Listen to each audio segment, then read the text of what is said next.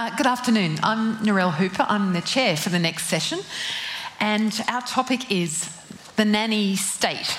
And I don't know about you, but I was at the beach last week, and by the time I saw the signs, beware of slippery rocks, currents, this, that, I was about to turn and run.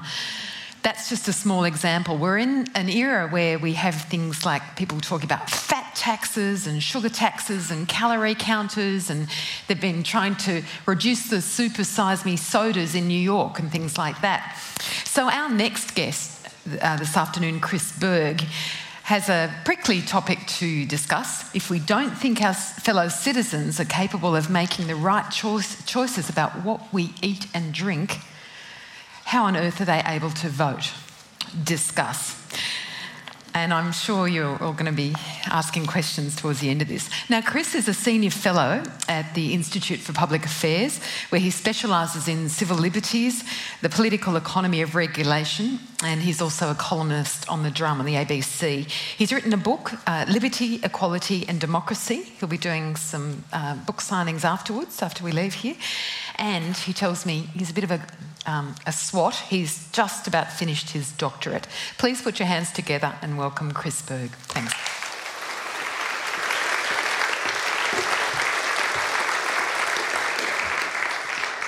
Just about finished my doctorate, all right. Thank you so much for coming. It's a real pleasure to be here. I flew up this morning from Melbourne and I'm flying back tonight, so it's a really in and out, but it's very kind that you've all come to hear about this provocative topic.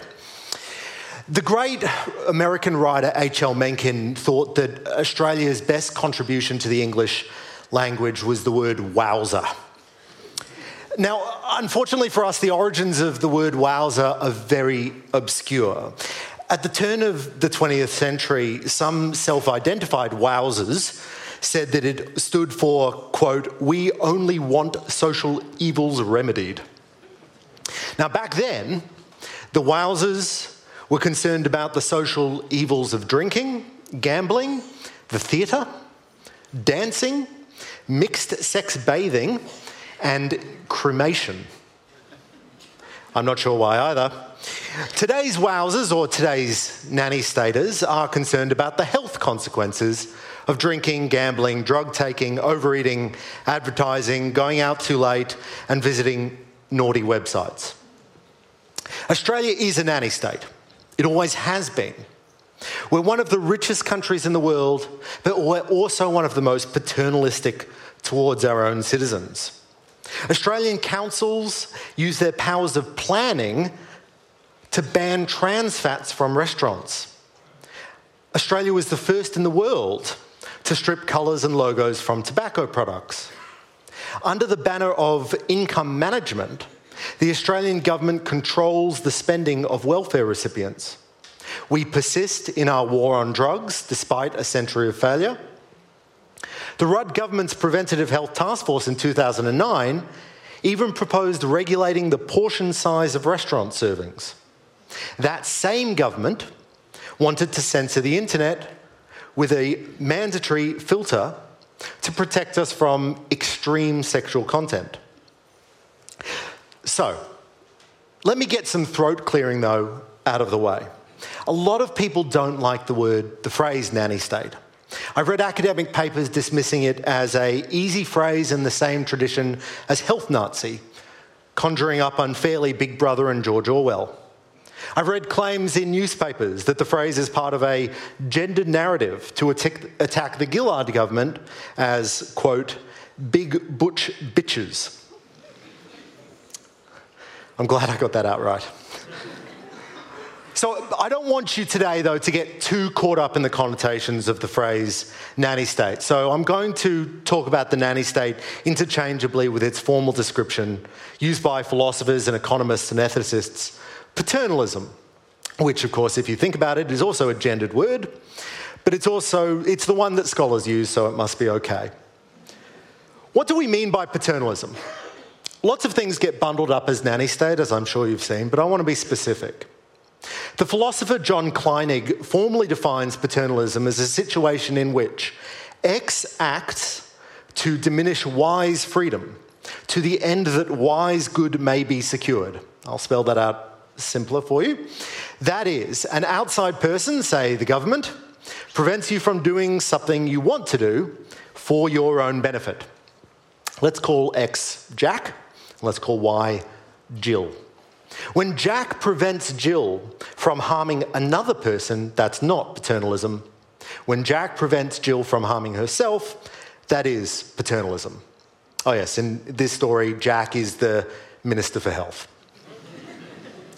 The nanny state, such as it is an approach to government where paternalism is the norm rather than the exception, where politicians, policymakers, bureaucrats, public health activists and Jack seek to limit freedom for our own benefit. I'm going to make a few arguments today against the nanny state. The first one is practical. Does Jack really know what is in Jill's best interest? This is harder to answer than it might seem. The second argument I'm going to make is philosophical. What is Jill's best interest? The third one, and the most important one, though, is ethical. What right does Jack have to restrict Jill's freedom, even if he does know what Jill's best interest is? As this suggests, underpinning the nanny state debate is a much deeper and more important debate about the relationship between the state and the citizen, the limits or otherwise of democratic government, and how we should think about our fellow Australians. Fundamentally, my question is this: if we don't think people are capable of making decisions about what they eat and drink, then why do we think they are capable of voting? Or let me reverse it.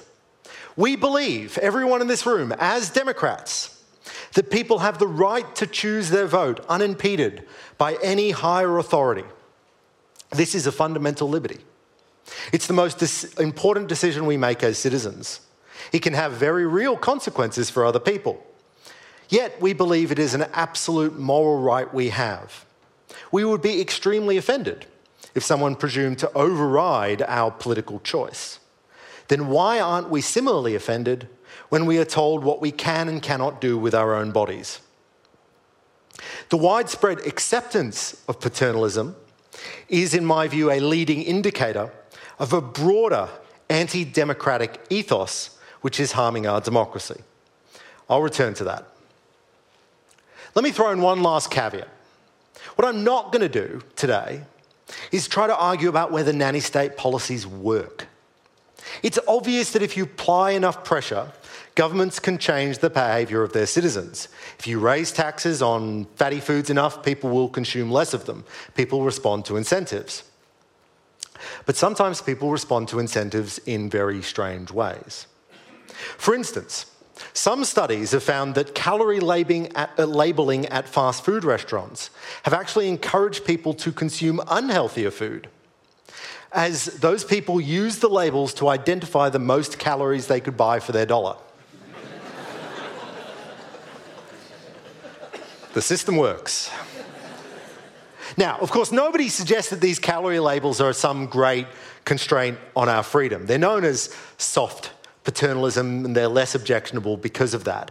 But this example underlines why some of even the most benign-sounding regulations designed to help us from ourselves can have some very unfortunate consequences, at least from the perspective of people who want calorie counts to encourage healthy eating.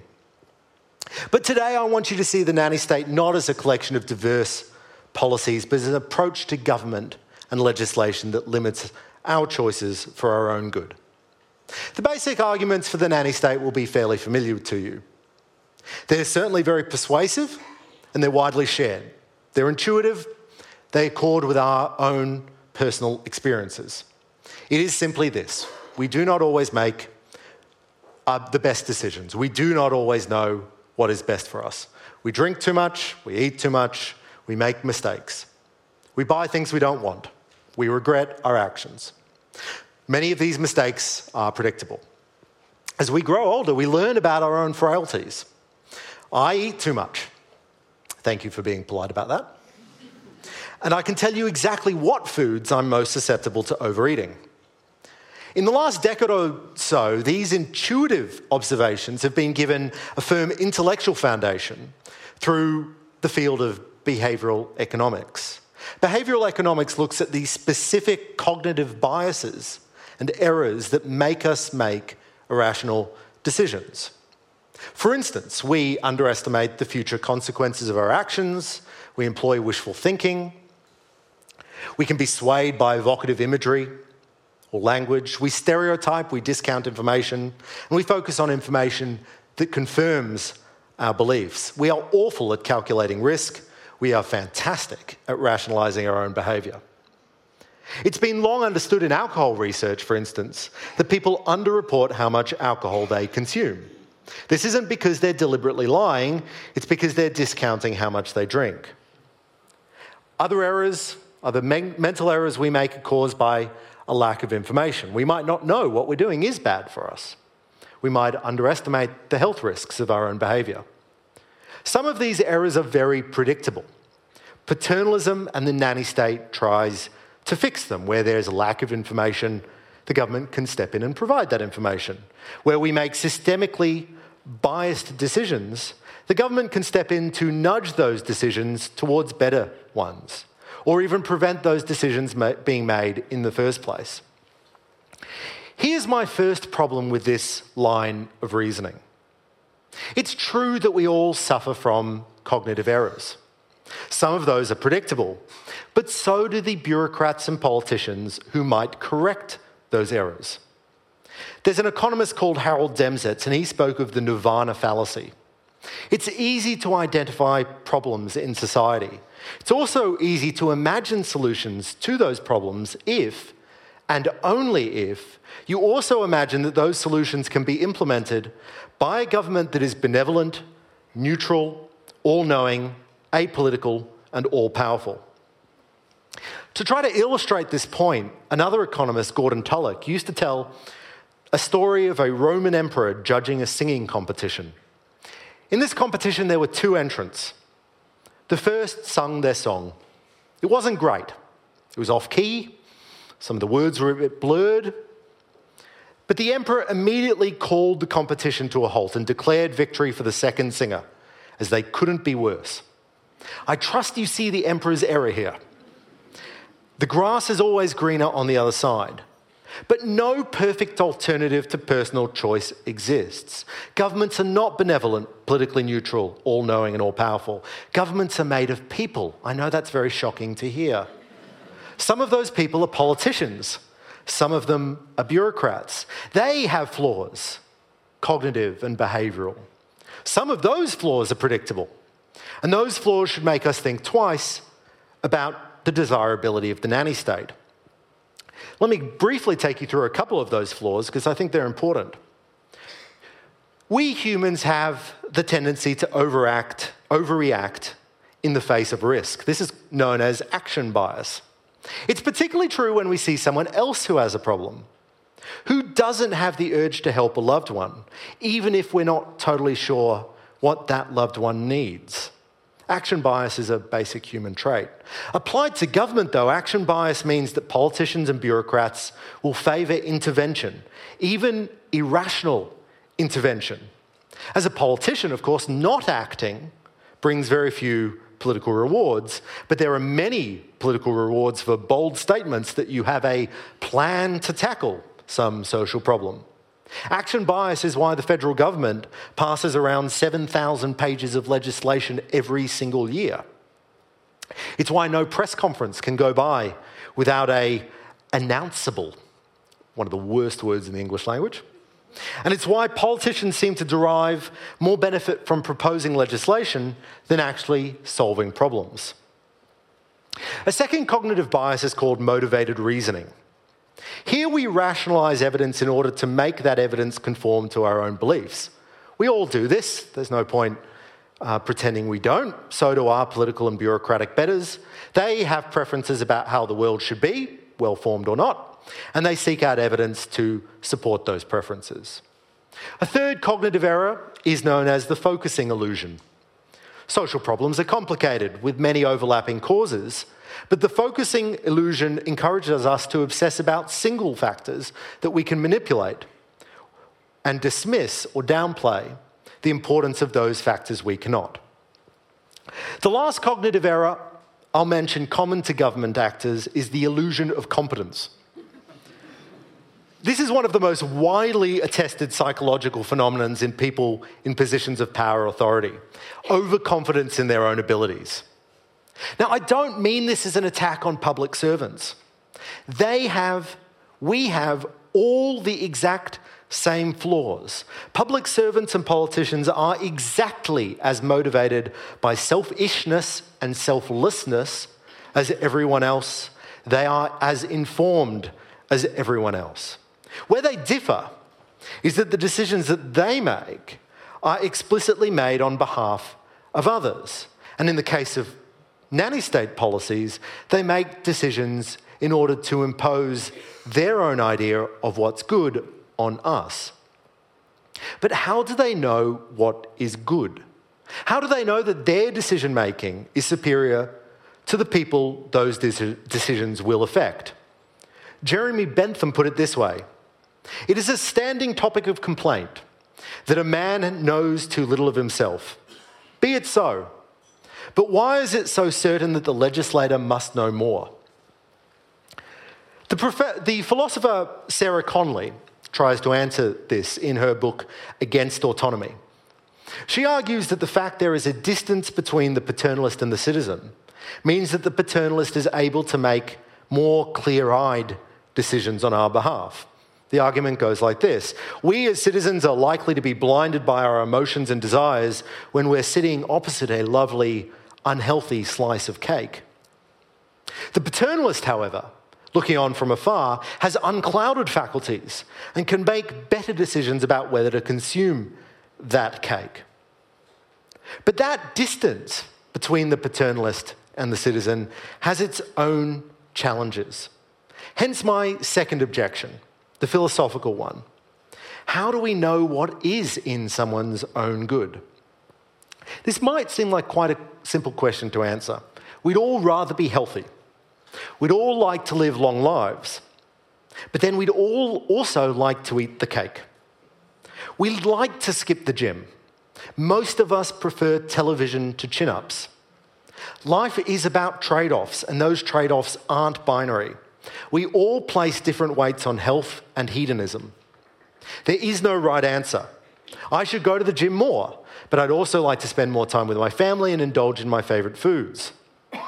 Smoking, drinking, gambling, overindulging. These things all bring pleasure. They also all bring benefits, as well as they bring costs. The case for abstaining from these pleasures is not clear-cut. It is not a slam dunk. Paternalists cannot assume that their own preferences, for instance, prioritising health over hedonism, are shared by the rest of the population. We all have a different taste for risk. This makes the paternalist job a lot more complicated. Because the choice they have to make, the question they have to face is not how to ensure people make healthy choices. We might not want to make healthy choices. Rather, they have to divine what our choices would be if we were not subject to all those cognitive errors. If we weren't hopelessly distorted by our weak wills, if we weren't overconfident, if we weren't ignorant, if we weren't time inconsistent. In other words, would you still eat the cake if you weren't cake crazy? In their influential book, Nudge, Cass Sunstein and Richard Thaler try to deal with this objection. Sunstein and Thaler define good paternalism as influencing choices to make better off, quote, as judged by themselves. The trick here for them is to ask people whether their decisions are good in retrospect. But it's not totally clear to me why our retrospective preferences are superior to our current ones. Who says our future selves have a veto over the choices we make right now? After all, our future self is as irrational as we are. Not all regret is rational. On the other hand, we often give ourselves credit for things we had little hand in. Surveying this thicket of conceptual problems, the philosopher Daniel Haussmann concludes there are a few good alternatives to relying on personal preferences or individual judgment of expected benefits. Simply put, Jack has no better way of assessing what Jill prefers than simply observing what she prefers. The Emperor should not assume that the second singer is better than the first. My final argument today, though, is the ethical one. Here I want to draw a parallel between our freedom to choose in the political sphere and our freedom to choose in the commercial or consumption sphere. If we believe in moral autonomy in one domain, the absolute right to choose who to vote for, why do we not believe in moral autonomy in the other, the absolute right to choose what we do with our bodies? In my book, Liberty, Equality and Democracy, which you should all buy, I'll just pause for a moment to let that settle. In the book, I argue that democracy is more than a system of voting or a way to affect the peaceful changing of political leaders. It's about more than contestable elections, a free press or accountable government, or even about sausage sizzles. At the heart of democracy, in my view, is the belief that we are all fundamentally equal, with an equal right to social participation. Hence, we have an equal say in who leads the government.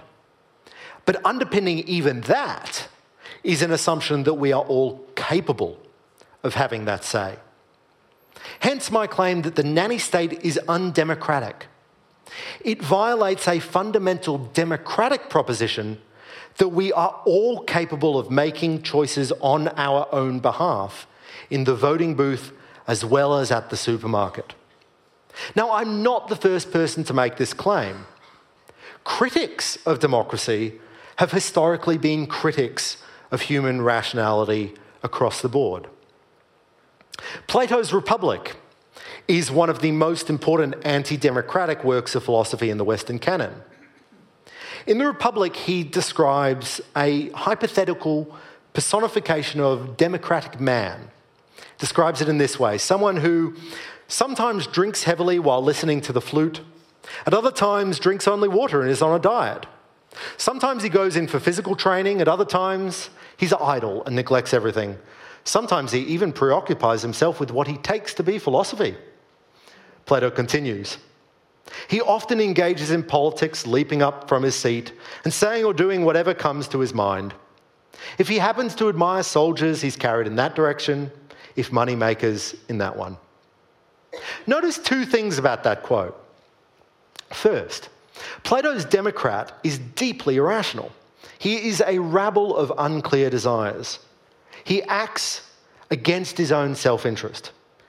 He is rich with all those cognitive biases identified by modern scholars. The second thing to notice is Plato's disdain for the democratic man. He drinks either too much or too little. Sometimes he's active and sometimes he's lazy. He even, and this is the horrifying part, has opinions about politics and philosophy.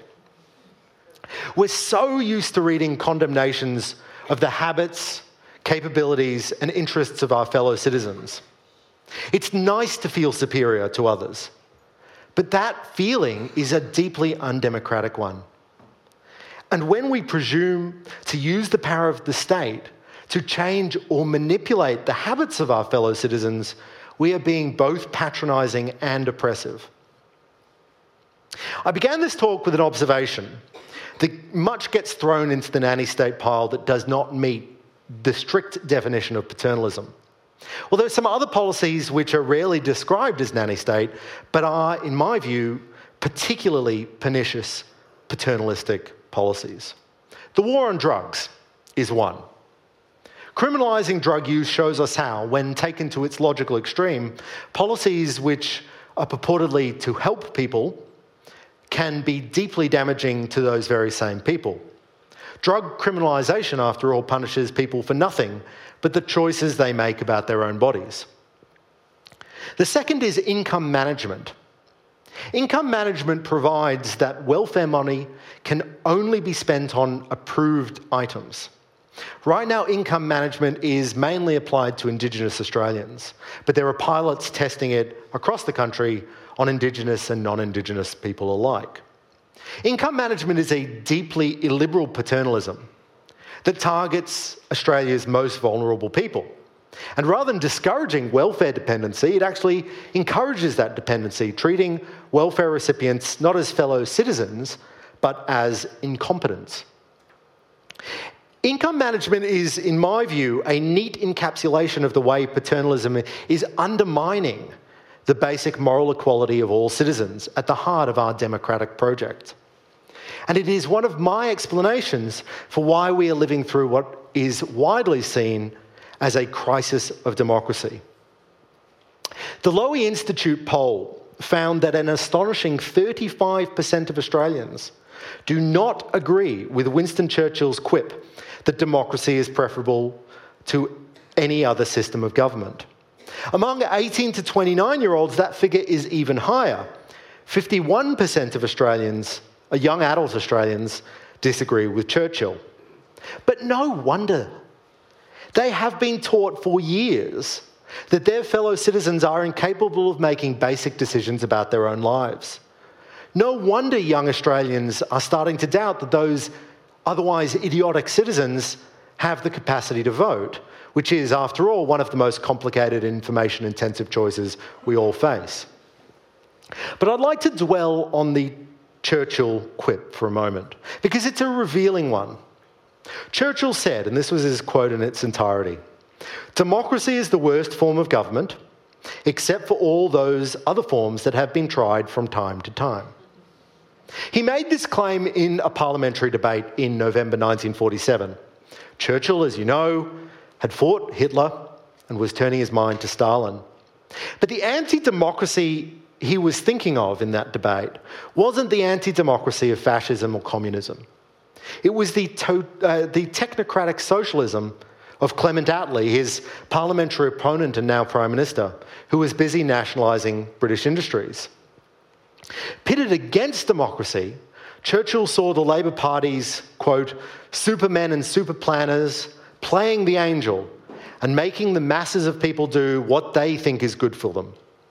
In other words, Churchill saw that paternalism was anti-democratic, a violation of the democratic idea that we are all morally sovereign.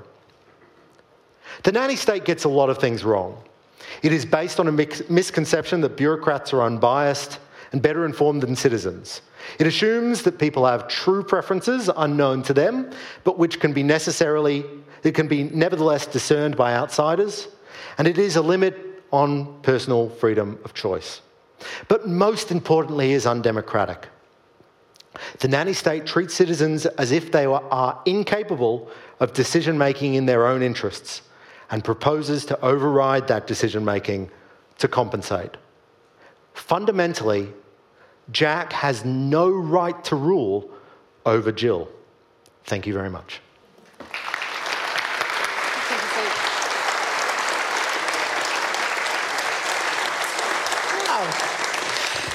So we're going to try something here today while we're just getting warmed up here.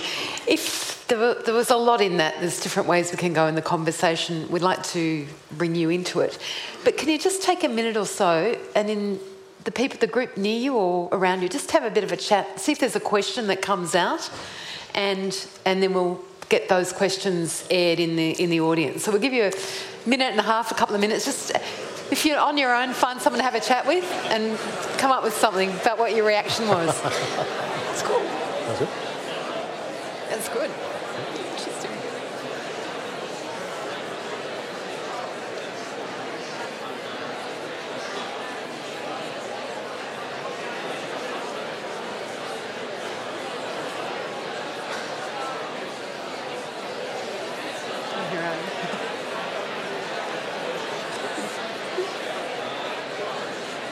Now, where are our microphones?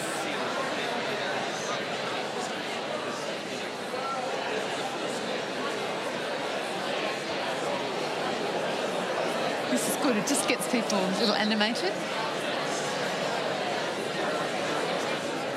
I'll just give them 30 seconds more. All right.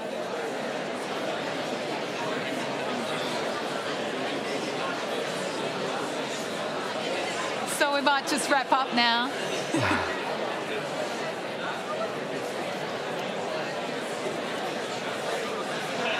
This This is good.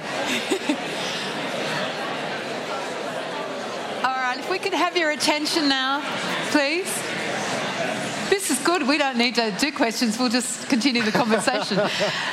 This is a bit of a worry. This is a setup. So look, there are microphones. There's up there. There's one down here. If you'd like to come to the microphone, keep your questions short. I've got some questions, but I'd love to take yours first up. Can you keep your questions short? Let us know who you are and. Thank you for your talk, Chris. But I just think there's an element of this whole issue that you haven't focused on, and that is, I think, a lot of the actions that institutions take that create the nanny state is to minimise their legal liability.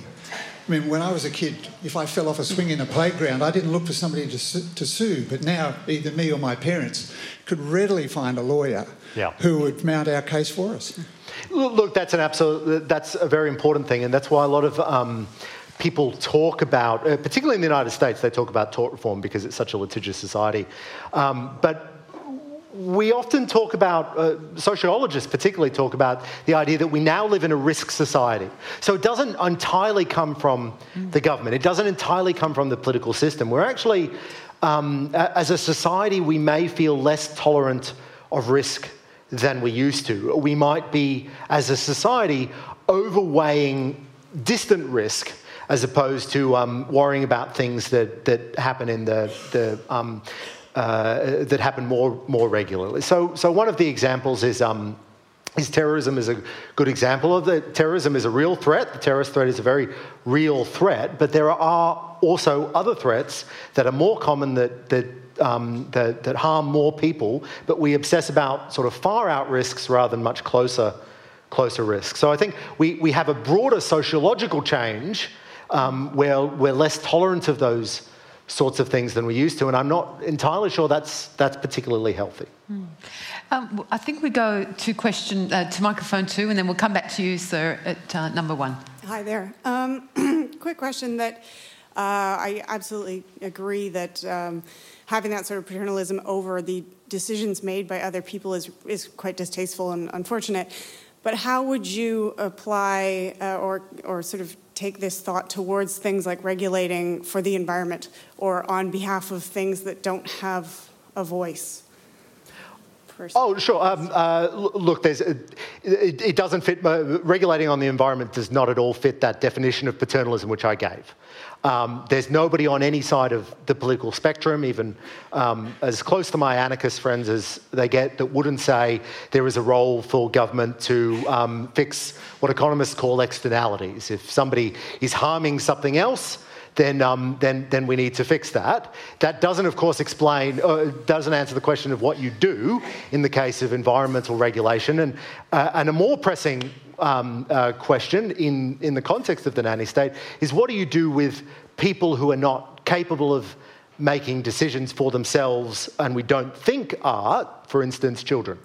So what do you do to protect children, because we don't believe that they are morally autonomous adults, we don't give them the vote, and I don't have a serious objection to that. I just want us to be very clear when we regulate or when we propose to control the choices of adults who we trust as autonomous individuals in other spheres of life, why do we not apply the same reasoning to their other decisions? But nothing, as I've said, sort of rules out environmental regulation, health and safety, industrial relations. Those are entirely other debates that we can talk about. Thank you. Thank you. I work in obesity prevention, and one of the things we've found when we've asked people what they want is very high support for things like controlling advertising of junk food to children, or the use of the NAG factor in supermarket aisles to sell treats to kids, things like that. So I guess my question to you is, if people elect a government to take action on their behalf for things they can't actually control themselves, or indeed to control an externality like bankrupting the health system, is that a nanny state, or is that simply a way of them exerting their individual choice? It's still a nanny state, absolutely. In the same way that you can have a tyranny of the majority. So no one would suggest that it makes it less of a nanny state if 50 plus 1% of the population vote to ban redheads or something like that, which would obviously be objectionable. I think that we, for me, not. specifically, half of you going, yeah, fair enough. Only very annoying redheads. If the people want it. But no, I do object to the idea that the government regulates our own personal preferences. I understand that I have children myself and I don't want them to nag me about advertising, but I think that's a matter of parental decision-making. I don't think that we should be trying to ban advertising. I don't think we should be manipulating where supermarkets put things on their shelves, has been proposed. I think that's a restriction on adult freedom as much as it is on economic freedom. When it comes down to it, I think that parents have to protect their own kids themselves. Yeah, my name is Jeff. What do you say to the question that your fundamental premise is wrong? Well, then I'm out. Well, okay. That the purpose of the nanny state is not to protect you from you, is to protect us from you and the consequences of your mistakes. Okay. Sure, so the previous gentleman raised this obliquely as well. So one of the strongest arguments and one of the smartest arguments made by supporters of the nanny state in Australia is we pay for the consequences of your health mistakes. So if you overeat, then eventually you will be at the emergency department where we will all have to pay for. That's the sort of thing you're getting at, or yeah, fantastic. Okay. I find this a really strange argument for a couple of reasons. First of all, it seems much more a reflection on publicly funded healthcare systems than anything else. Are we genuinely saying that we have set up a publicly funded healthcare system that is incapable of offering health and freedom of choice at the same time? Are we saying that because we socialise the healthcare system, we can no longer have the freedom to choose, make decisions about our own health? I worry that that is a big argument, and that is something that other people are raising. More fundamentally, though, we can actually solve this problem in other ways that involve us not losing our freedom of choice. So, for instance, you can involve people's decision making much closer into healthcare costs. We could deal with, change the regulations that govern health insurance. You could even, and I know this is a horrifying idea, you could even introduce a price signal into healthcare in order to deal with the idea that there are externalities. No, because all you've done is you've just turned into a different form of nanny state. You're saying, I'm going to make other consequences of your decisions, okay, and it's exactly the same thing. Either you are going to be, citizens are going to be regulated by the group, or they're not going to be regulated by the group, and if they're going to be regulated by the group, that's what democracy is all about, arguably. They're going to be regulated by themselves. So even in this story that I'm telling, you want people to be more involved in their own decisions. You want them to choose their own risks. They are going to regulate those risks themselves. The government is not. The idea that we all make decisions about our health is not the nanny state. The idea that we can freely contract with a health insurance provider is not the nanny state. When I talk about paternalism, I mean the government is preventing us from making choices ourselves. The fact that you might decide not to have a piece of cake is not a nanny state. It is you taking responsibility for yourself. Just to pick up on that, though, that the logic of, say, people like Amartya Sen, who says that requires a level of education and good health and basic conditions so people can actually make wise choices. That's the missing bit. It does. And we need to work on that, and we also need to ensure that there is information about healthcare health choices available to people. But what I'm concerned with, and what the argument I've tried to bring today is, why don't we apply that to other areas of political engagement? When we treat people like incompetents, Why are we not doing the same for democracy? Now, you might not share my presumption that everybody has an absolute right to decide who they vote for, has absolute moral autonomy in the political sphere. If you do not share that presumption, then I don't have an argument against the nanny state that you will agree with. But if you do share that presumption, if you do think people are capable of making choices in the political sphere, then I believe that you should apply that same principle to the commercial sphere. Okay, there's lots in that. We'll go to microphone 2 and then we'll come back to 1. Thanks. I kind of think of Australia as a trade-off. Like, I think we give up some of our freedom in order so that we have a lot of the safety nets that other countries don't have. Like, in the US, I think you probably might have more freedom, and that's like kind of the idea behind it, although like whether it's that transparent, I'm not sure.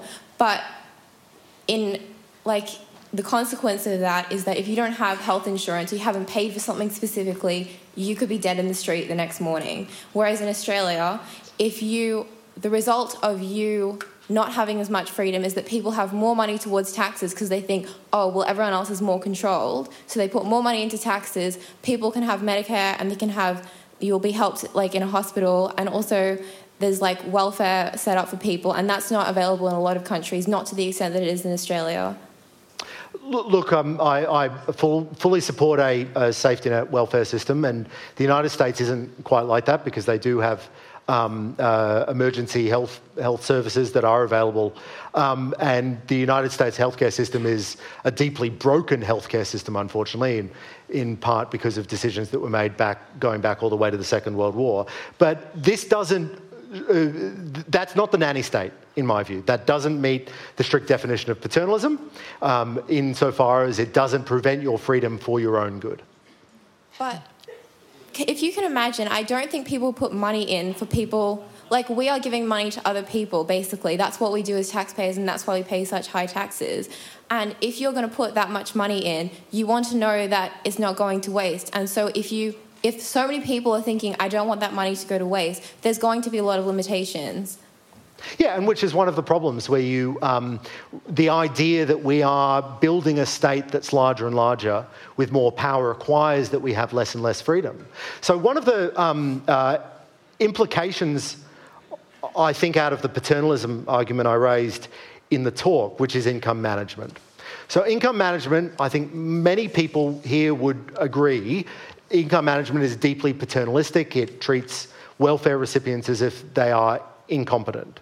The reason that we have income management is because of exactly that feeling that, well, I don't want my welfare money or the money I'm putting into the tax system to be wasted by welfare recipients on drugs or alcohol or fatty food or just anything wasteful like that. But what it does is it really patronises people who are on welfare. It really seriously limits their freedom, and it limits the freedom of the most vulnerable people in the country, particularly because it was first rolled out among Indigenous Australians. But was it anywhere else, there wouldn't even be a welfare system at all. Like, it wouldn't even be limited, it wouldn't be restricted. There would be no welfare system. No money would go in, and there'd be no money for anything. So although this is a nanny state and they're telling you how to spend your money, like, there's a difference between money and no money. It's not about limitations. It's like either you've been given them the money or you say, no one wants to pay for you to have drugs, so you're getting no money at all. Yeah. Look, if your choice is between the status quo, if your choice is between the status quo and no welfare, I'll take the status quo. But I think that you could be, I think that we could be less paternalistic to people who are at the bottom rung of the socioeconomic ladder. That's all. Well, just to round off that point, we keep coming back to the action bias that you referred to and the assumption of competence, and but also overlooking the very important investment in early stage education, so that because at the moment we're dealing with consequences of massive issues. Look, so I think it was all or nothing Yeah, look, and we want to make sure that Australians are most capable of assessing risks themselves. We want to make sure that we have a really high-quality education system. We want to make sure that early childhood is well-resourced and not the regulatory basket case that it seems to be as a person with a young child, a couple of young children, if I remember. Just one? Oh, no, two. Hold on.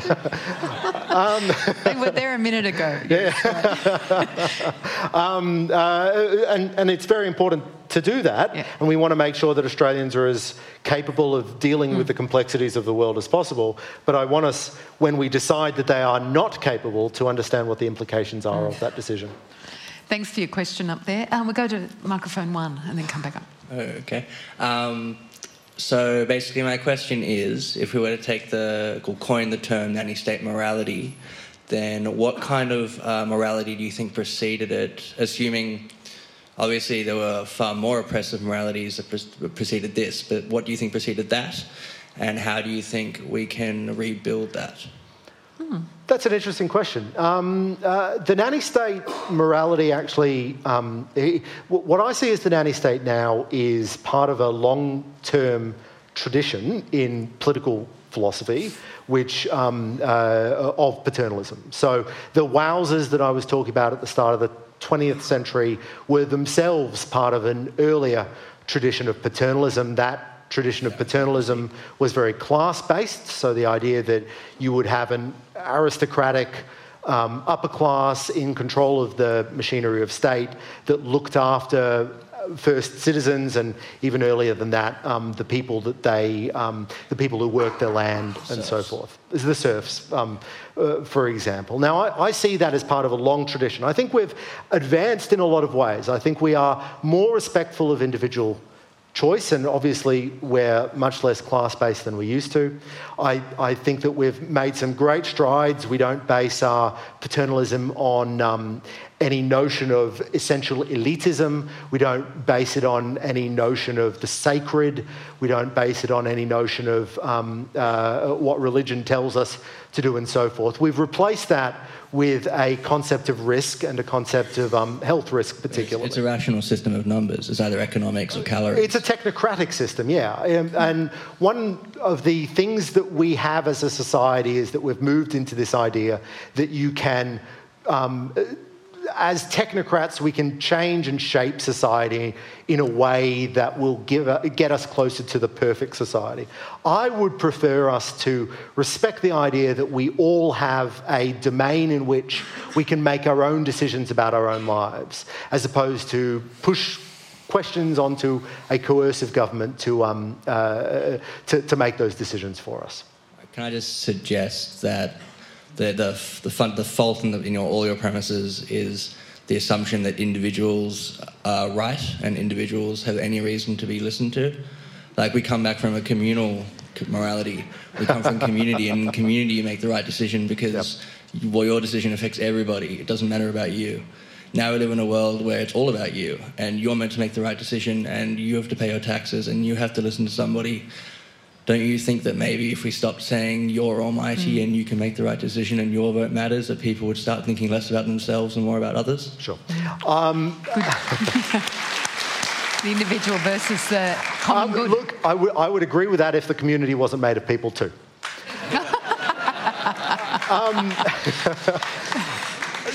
Let's put it this way, and I'll put it in I'll recast your question in an even more derogatory way. The community is not an abstract thing. When we talk about what the community does, we're talking about what the government does on our behalf. The person in charge of the government is Tony Abbott. Tony Abbott finally makes the decisions about what the Abbott government does. Mike Baird makes it in New South Wales. Daniel Andrews makes it where I live. Fundamentally, these are people. They make decisions. They say they're on our behalf, but I don't think our system of representative democracy is as adequately accountable as it should be. When we are talking about who regulates us, we mean specific people. We don't mean the community. We mean specific people in government, and they have as many of those individual problems as we do. Thank you. Hi. I'm a mother of an 18-month-old son, and I go to Coles. And I'm not a big fan of cooking all the time, and I'd like to be able to purchase things that are healthy for him. I go to the shop, I go to the frozen aisle. I have one choice in Coles of specifically marketed children's food. And then I think, oh, great, this looks so healthy, know this, know that. And I buy one of each of all of them. Then I go home and I look at the ingredients. I find that I give him meatballs with 2 teaspoons of sugar per serve.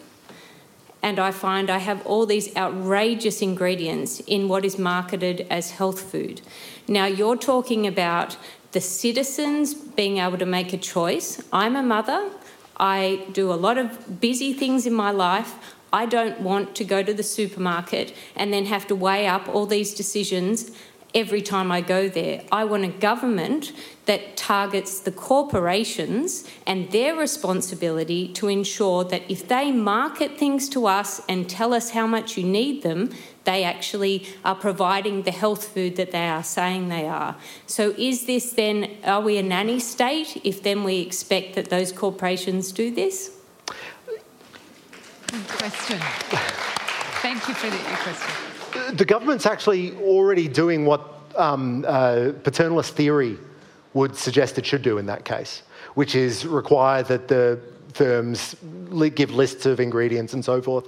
And then there are the health choices on the back as well, so that shows you how much sodium and carbohydrates and all that sort of thing are. It takes me to go through the supermarket to find health food for my son because I am too busy to cook all the time. I understand, but the government is already doing all the things that it should do under that argument. I understand that some claims are made that seem unrealistic. So in that example, there's something says it's health food and it's got 2 tablespoons or teaspoons of sugar per serving. And I understand that sounds unrealistic, and if that constitutes fraud, then the ACCC should be involved in that, but so far that hasn't been the case. And what the government has done is required those firms to tell you exactly how healthy they are in excruciating detail, so that if someone is less worried about sugar, more worried about fat content, or more worried about something else, everybody can get that information. So there is an information problem there, absolutely. When you buy frozen food, there's an information asymmetry where you don't know what's in that product, but the government's actually stepped in to remedy that information asymmetry already. Well, they have, except they've got all the health star warnings, but they are, again, hidden sugars. But how can you correlate as though I would buy a product like that? Right. It's my free choice to do that. But then how should I vote if I'm choosing to do, if I'm in a position where I end up having to make these choices in an unhealthy environment and I make unhealthy choices, then I shouldn't be able to vote on account of that. No, I'm not taking away your vote. No, I know that. I understand. Yeah. All right. I think we'll move on now. And at the last session we heard about the huge amount of funding that went into lobbying to shape those guidelines. Which is something we haven't actually gone into now. So, I'll briefly address that, because that is one of the problems that we have. So when we decide that the government needs to regulate something for us, we're not deciding that a omnipotent and benevolent government is going to regulate something for us. We're deciding that a government full of people is going to do that. We're deciding that Tony Abbott or Kevin Rudd or Julia Gillard or their health ministers or the bureaucrats that work for them or the regulators that they delegate power to are going to do that for them. Now, those are deeply flawed people. They are deeply flawed institutions, and they are susceptible to lobbying. They are susceptible to cognitive errors. They are susceptible to simple mistakes. So what role within that of things, mechanisms such as citizens' juries, some of the mechanisms that New Democracy Foundation and those kind of groups are working on now to give people more tangible input of... Look, in my view, we should have more citizens' engagement. We should have more plebiscites. We should have more, not necessarily specifically just gay marriage, but we should have plebiscites on a lot of different things. If we're going to go down that path, we should involve the citizens in more questions. We should involve them in more debates. But fundamentally, what we're going to find is anytime you refer power up to the government, anytime you refer power up to the state, that state is going to have its own costs. It's going to impose its own errors. It's going to make its own mistakes. It's going to be a honeypot for lobbyists and corruption, and for just genuinely bad people to take power and money away from us. I think we should be trying to devolve as much stuff down to the citizens themselves, to individuals, to make our own decisions about what we do with our own lives. Okay, next question here, number 1. Thanks. Hi. I think your argument is a very convenient academic or philosophical argument, but there's a lot of kind of practicalities and economic stuff that's actually not addressed in there. So what I'm really interested to understand from you is, where do you think this works in your ideal non-nanny state environment where people are making collaborative community decisions? Like, where does it work? Because I actually don't think it's practical. Great question. Where does it work? Where does it work? It works in masses of our individual choices all the time. So we are not... Can we just name specific communities or countries? Like, not, again, the theoretical argument, but where does it work? No, look, it's not communities or countries that's specific. And I'm not saying that there is this great non-nanny state government out there that we should all be like. I'm not saying that we should be Somalia with no government. I'm not even saying that we should be the United States, because some of the strongest nanny state regulations come out of the United States. What I'm saying is that we should treat our choices with much more respect. I'm not saying that there's an ideal model that we should move towards. I think, or there's a world out there, there's a country that I would prefer. Australia is one of the most free. Australia is certainly one of the richest. Australia is one of the best countries in the world. I want us to be more free than we are today. So I understand your frustration that I haven't got some grand specific practical model. I haven't got some specific country that's much better than us. But I want to make marginal changes to Australian society that respects individual rights more than they do right now. All right, so we're running out of time. Thank you very much for the question and the answer. We'll go there and then we're up to the top. If you could keep it tight, and your answer. I'm going to come to your defence, hopefully, here.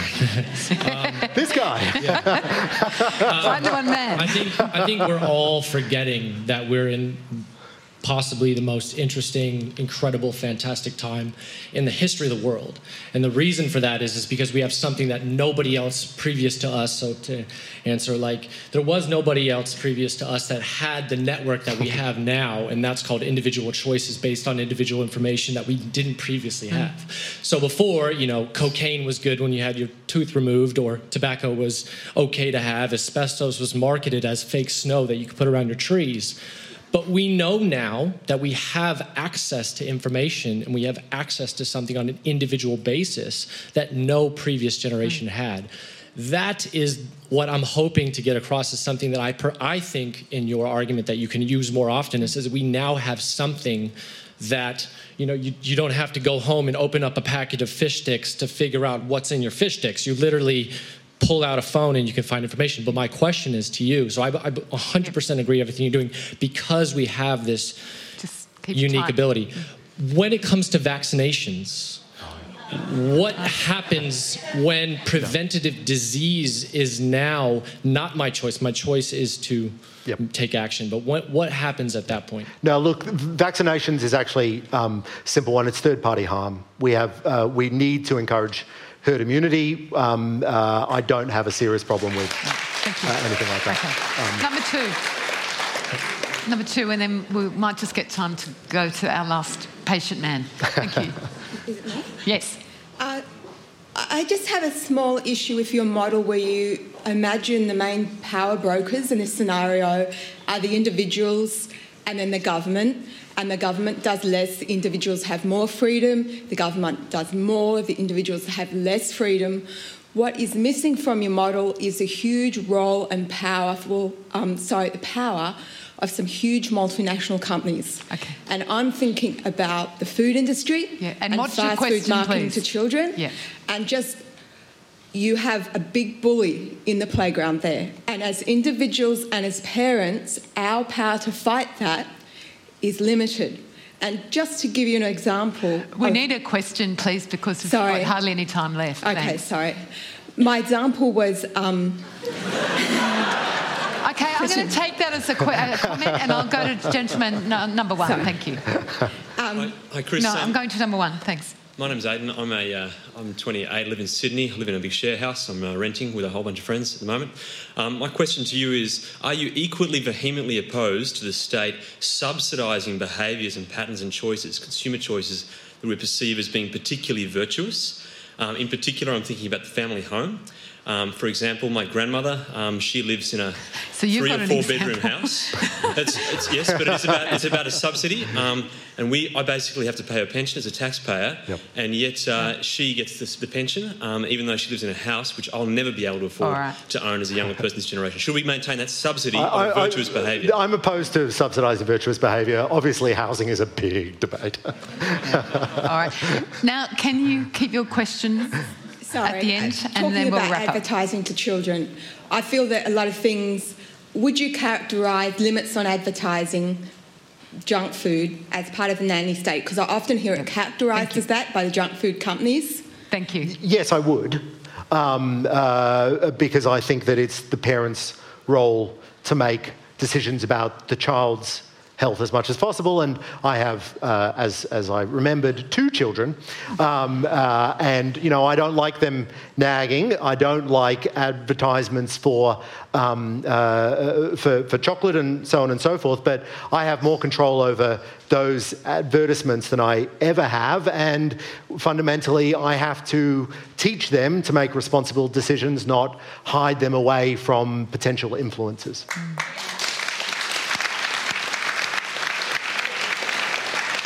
Look, thank you very much. We've run out of time. Fantastic questions. Really good discussion. Haven't quite resolved. No, we haven't fixed it. Spectrum of choice. And I'm reminded that you also talked about in the US that the plain packaging of the opaque packaging of cigarettes is allowed under the First Amendment. Well, my understanding, and it's been a while since I read this, but graphic warnings on cigarette packets.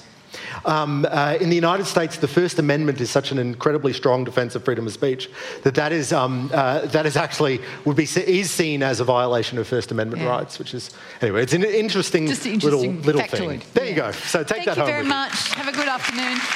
Thanks, Chris. Thank you.